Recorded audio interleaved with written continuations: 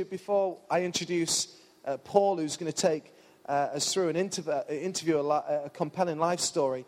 Next week we have a video presentation from Bill Hybels. Bill Hybels is the founding pastor of one of the largest churches in North America in Chicago called Willow Creek.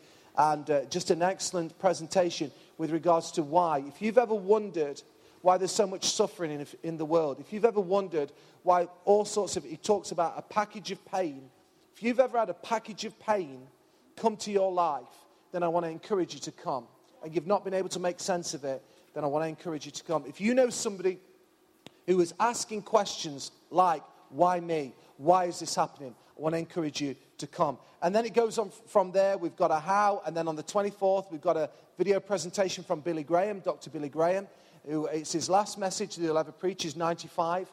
And there's just a fantastic presentation that we've got on there. And then it just keeps getting better because it goes from Bill Hybels to Billy Graham. And then we've got John Partington on the 7th of September. And many of us know John. And it will just be an absolutely fantastic summer as we approach the many questions that people are asking. I wonder if we just put our hands together. I'm just going to first of all introduce Paul. So let's just, Paul, come up to the stage and let's give him a round of applause, shall we, as he takes us through this interview. Thank you. Did you hear the story of the guy who walks out onto the ice with an ice saw? And he saws a little hole and he sits there with a fishing rod and he starts fishing. And all of a sudden he hears this voice saying, "There is no fish under the ice." And he stops and looks round. And he can't see anybody, so he keeps on fishing. And he hears this voice saying, "There is no fish under the ice." So he drops his rod and says, "Is that you, God?" And the voice said, "No, I'm the manager of the ice ring. There are no fish under the ice. Clear off." Now, sometimes we often say to ourselves, "Is that you, God? Is it you?" And tonight we're going to look at some of the life's problems. We're going to ask some of the life's questions, some circumstances that many of us have faced or will face. And hopefully, when we ask these questions, hopefully we're going to find a few answers. And Paul, the apostle, wrote to a fledgling church in Rome. I can't remember how long the church had been going. I guess it had been about 4 years. Might have been. And he wrote this to the church in Romans chapter 8. "Who shall separate us from the love of Christ? Shall tribulation or distress or persecution or famine or nakedness, peril or sword? As it is written, for your sake we are killed all day long. We are accounted as sheep for the slaughter. Yet in all these things we are more than conquerors through him who loved us. For I am persuaded that neither death nor life, nor angels, nor principalities, nor powers, nor things present, nor things to come, nor height, nor depth, nor any other created thing shall be able to separate us from the love of God, which is in Christ Jesus our Lord." So if Paul the apostle, who wrote, "We are more than conquerors," then why is it sometimes we don't feel like that? If Paul, who went through so much in his story, whippings, beatings, imprisonment, shipwreck, if he wrote, "We are more than conquerors through him that loved us," if he believed that, then how do we respond when we face times of trial and humiliation, pain and heartache? If we believe in the Word of God, shouldn't we expect the Word of God to help us and aid us in our times of trouble? Well, to help us to understand how God, through his Son Jesus Christ, makes us more than conquerors, I have asked an ordinary person to share their ordinary story of faith. So in the time-honoured tradition of Mansfield Arena, would you please give a warm welcome to Mandy Foster.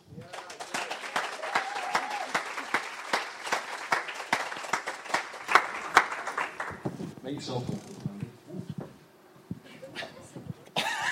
Blimey, they make it look really easy getting on these things. Yeah.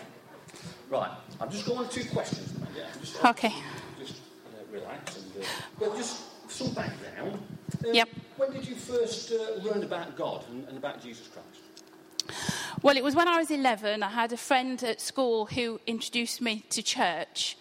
And from that day on, from the age of 11, I called myself a Christian. And I tried to behave like a Christian. But it wasn't until 8 years ago when I really gave my life to the Lord that I really understood who God was. So for many, many years I knew of God, but I didn't know I didn't know God. And it was a bit like, I describe it as like, it's like having a car on the drive, but then you walk and bus everywhere. You know, you've got that gift there, but you walk past it and you go around the long way. So I did a lot of things in my own strength for a lot of years. Good. So during your life, obviously you must have experienced some difficulties. Can you explain a little of what you were going through? Yeah, it's kind of like, where do I start, really? If I tell you things in chronological order, God has revealed a lot of things to me. And he's brought a lot of healing from memories. But when my mum was pregnant with me, she wanted a boy. And there is a lot of research now that a lot of things that happen in the womb can have a big effect on you. So before I was even born, my expectation of myself was set beyond anything that I would ever reach, because I knew I wasn't a boy. I knew I would never be able to give my mum what she wanted. So that put a lot of stress on me from a very early age. And a lot of the things that were done when I was younger, like being left out in the pram to cry, being fed every 4 hours, whether you were hungry or not, that all had a real big impact on my tiny spirit, that I started to isolate myself.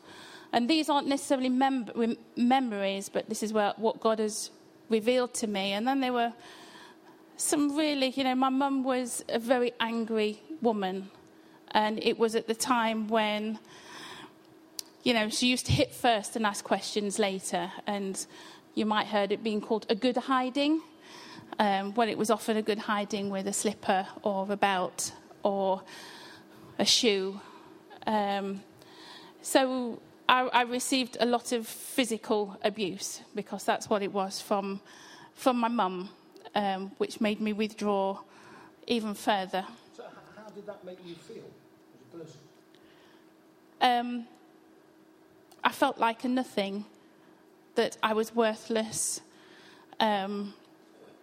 She used to hit me over the knuckles with a ruler when I didn't get my spellings right. I now know that I'm dyslexic, so that made me feel that I was absolutely nothing. My brothers were allowed to speak Sutton slang, because I'm Sutton born and bred, but me and my sister were made to speak very correctly. And if we didn't, we'd get a clip round the ear. So I learnt that my words weren't worth speaking. So I became quieter and quieter. And I know we giggled at small group when I said I used to be very quiet. I was. And up until very recently, as much as like a year ago, I still believed my words weren't worth being spoken or written down. And it was when I wrote the email about that forgiveness, that was part of the healing, that my words are worth speaking. So yeah, just felt a nothing. So what sort of mechanism did you use to cope with these feelings of rejection and hurt? I buried myself in work, so I became addicted to work. And I always strive to be the best I can be. And I used to work in a newsagent, so I'd be up at 5 o'clock and I'd do the newspapers, and I'd go all day and I'd cash up at 6 o'clock, then I'd nip across the road to the pub and I'd do a shift at the pub, and then at the weekends I'd nip home and get changed and we'd go off to a nightclub, and then I'd have 2 hours sleep and I'd get up and do the papers again.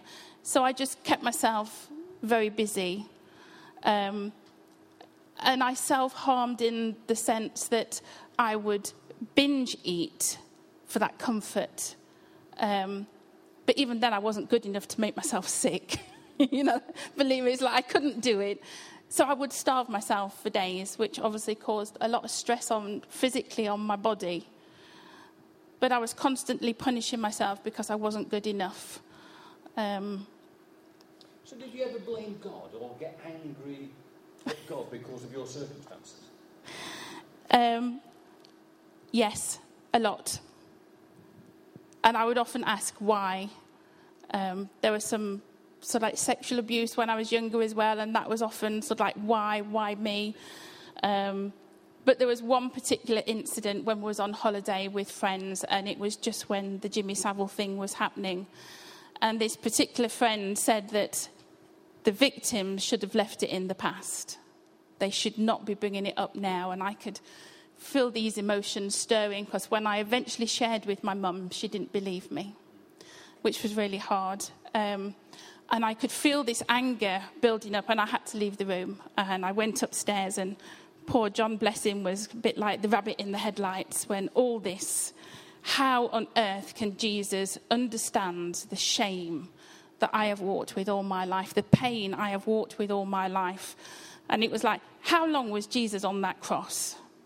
You know, he was on that cross for what, 3-4 hours? And I know he was shamed, but 3 hours, he carried that shame for 3 hours. I've carried it all my life. Well, there was the snot and the tears and the anger, and you've done the LL teaching, John. It's like, give me the answer. And I was so embarrassed the next morning. I couldn't get up because my friends were staying in the cottage with us. So I went in the shower and I was just talking to God, like, head down, I'm really sorry. See, I'm just so bad. I'm so disrespectful to Jesus. And God said to me, just very gently, just look at my son. So I'm there in the shower, and God showed me that when Mary was pregnant with Jesus, she was under fear of death from stoning. So he would have got that fear coming through the womb, if we're going back to sort of like the in the womb. So he would have understood that he was not as society wanted him to be. And when he was born and he was sort of like going to school and that kind of thing, that he would have known that, you know, the people would have ridiculed him for being born out of wedlock or conceived out of wedlock. And God just really showed me that, yes, Jesus understood my shame and my persecution and my ridicule. And good. So what advice would you give anyone going through life's problems? Very much what Christian said is learn how Daddy God loves you. Learn how much he actually loves you and what you mean to him. And you are as precious to him as the Mona Lisa. And the Mona Lisa is in the Louvre. I've seen it in France. Beautiful. But that picture will not lose value if it's stored in an understairs toilet. And some of us feel that's where we are, in the understairs toilet. But God still sees you as that Mona Lisa. And allow that love to sink in. Because it's only when you allow God to love you as you are, the good, the bad and the ugly, the bits that you don't want him to see, because we often present those good bits, that good side to God. He doesn't want that. He wants the bad side. He wants the hurting bits. And when you can allow his love to soak into that, it's that gets you through. It's that brings the healing. Brilliant. So what is God doing in your life now, currently? It's been these last 6 months, God has really been working in my life. He's lifted off fear off my heart. And just recently I've been to Scotland and I realised that I didn't have the fear. I was in a new place, doing new situations. And although I was nervous, I didn't have that grounding fear that, will they think I'm stupid? Will I say the wrong thing? Will I go to the wrong room? There wasn't that fear there. And while I was there, they asked me to give my testimony of healing from the fibromyalgia. And God dropped something in my heart as I was giving my testimony that I don't trust my family. So I had a bit of a wobble the following day, but the team kind of got round and ushered me along. And I realised that I didn't trust church. I trust church, but I was always on the outside edge. And God's really brought that healing of trusting and getting in the middle, rather than trusting and being on the outside. He's getting in there. And if I say the wrong thing, Christian said he'll still love me, but he'll pull me up by my bootstraps. That's fine. But But just recently is one thing that my mum used to say was she brought all 4 of us up exactly the same. And she was very proud of that fact. But I am not the same. I am not like my brothers and sisters. I am not like anybody here. And that's what God is really pouring into my heart, that I am me. I am Mandy Foster with a smile that nobody else has, with a sense of humour that nobody else has, with words that nobody else has. And I'm grappling with that, but I'm getting there. I'm really getting there. Thank you, Mandy. I think she ought to have a round of applause because that was brilliant. Thank you, Mandy. We are more than conquerors through him who first loved us, through Jesus Christ. We can try to do it on our own, and very often we fail, and it makes us feel worse. But when we put our trust in Jesus Christ, that's when we become more than conquerors. Amen. Christian. Let's give them both a round of applause, shall we, again?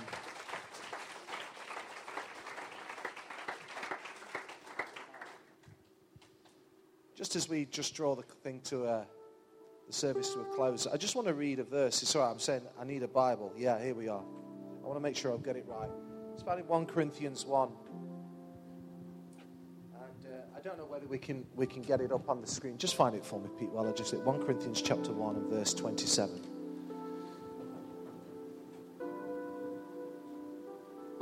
Just while he finds that. Mandy, thank you so much for sharing your story. You're a very articulate woman. And you may have struggled with words and with spellings, but actually what was a weakness, God is turning into a strength. Just feel it very strongly. He's going to use you to articulate and guide people and point people to his precious son Jesus. So I really appreciate it. I thought it was great. And this is what it says in 1 Corinthians in chapter 1 and verse 26. And Mandy, you touched on it, and Paul, you touched on it at the very beginning when you said just an ordinary, and you wasn't being derogatory, just an ordinary story. Because often we're looking for people with the superstar story. And there's a few of you around here. You've got dramatic conversions of faith. And we love that. But actually there's an ordinariness as well that Jesus, comes to people in their ordinariness. And it says here in 1 Corinthians chapter 1 and verse 27. Well, verse 26. Brothers and sisters, think of what you were when you were called. Not many of you were wise by human standards. Not many were influential.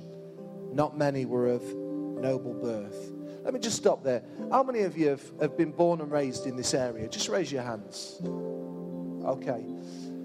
Put your hands down. How many of you out of that group have did university? Put your hand up.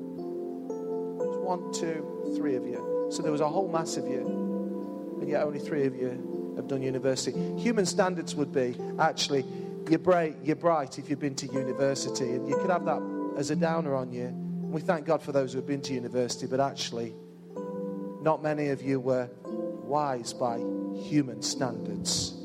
Not many were influential. Out of those people who put their hands up, who's ever served as the CEO of the council? Just raise your hand. Who's ever been the mayor of Mansfield? Just raise. Who's ever been an MP? So not many by human standards are influential. Okay. How many of you have ever done that program, Who Do You Think You Are? And you've traced your family tree. Have anybody ever traced your family tree? Okay, Steve has. Steve, are you from nobility, royalty? You are? Really? Oh, what? I can't believe that. I wish I'd never have said anything to you. Anybody else ever done anything? Steve, just ignore that now. Anybody from nobility? Anybody from, my dad's sister did it, and there was just an ordinariness about our lives, eh, Dad? It was just ordinary. But this is what it says. So I think we're all into that category, but it says here, but God chose. But God chose the foolish things of this world to shame the wise. God chose the weak things of the world to shame the strong. God chose the lowly things of this world and the despised things. Some of you have been like Mandy, you felt utterly despised. And the things that are not, to nullify the things that are. What a Savior we serve. God chose. He chose us. He looked around the room and he thought, that'll do. That'll do. That'll do. That'll do. He just, what a Savior we serve. And you're here tonight and you're thinking, is this for real? Well, you've just heard from an ordinary story. It is for real. God takes the nothingness of lives. And what he doesn't do, he doesn't just save us and then just leave us there. Oh, he does something with our lives. He does something with our lives. And we begin to do things that we never thought would be possible. We go places we would never dream we would ever go to. We do things we never thought we would do. That's what God wants to do with us. He wants to do the immeasurably more in your life. He really does. I wonder if you just bow our heads for a moment. So I just want to give a simple invitation on the back of what we've heard tonight, on the back of great worship and just great inspirational words, and God comes and draws close to you. And some of you feel like what Mandy was describing, just all at sea and just messed up, twisted. And it might be that you knew of God, but you actually didn't know God.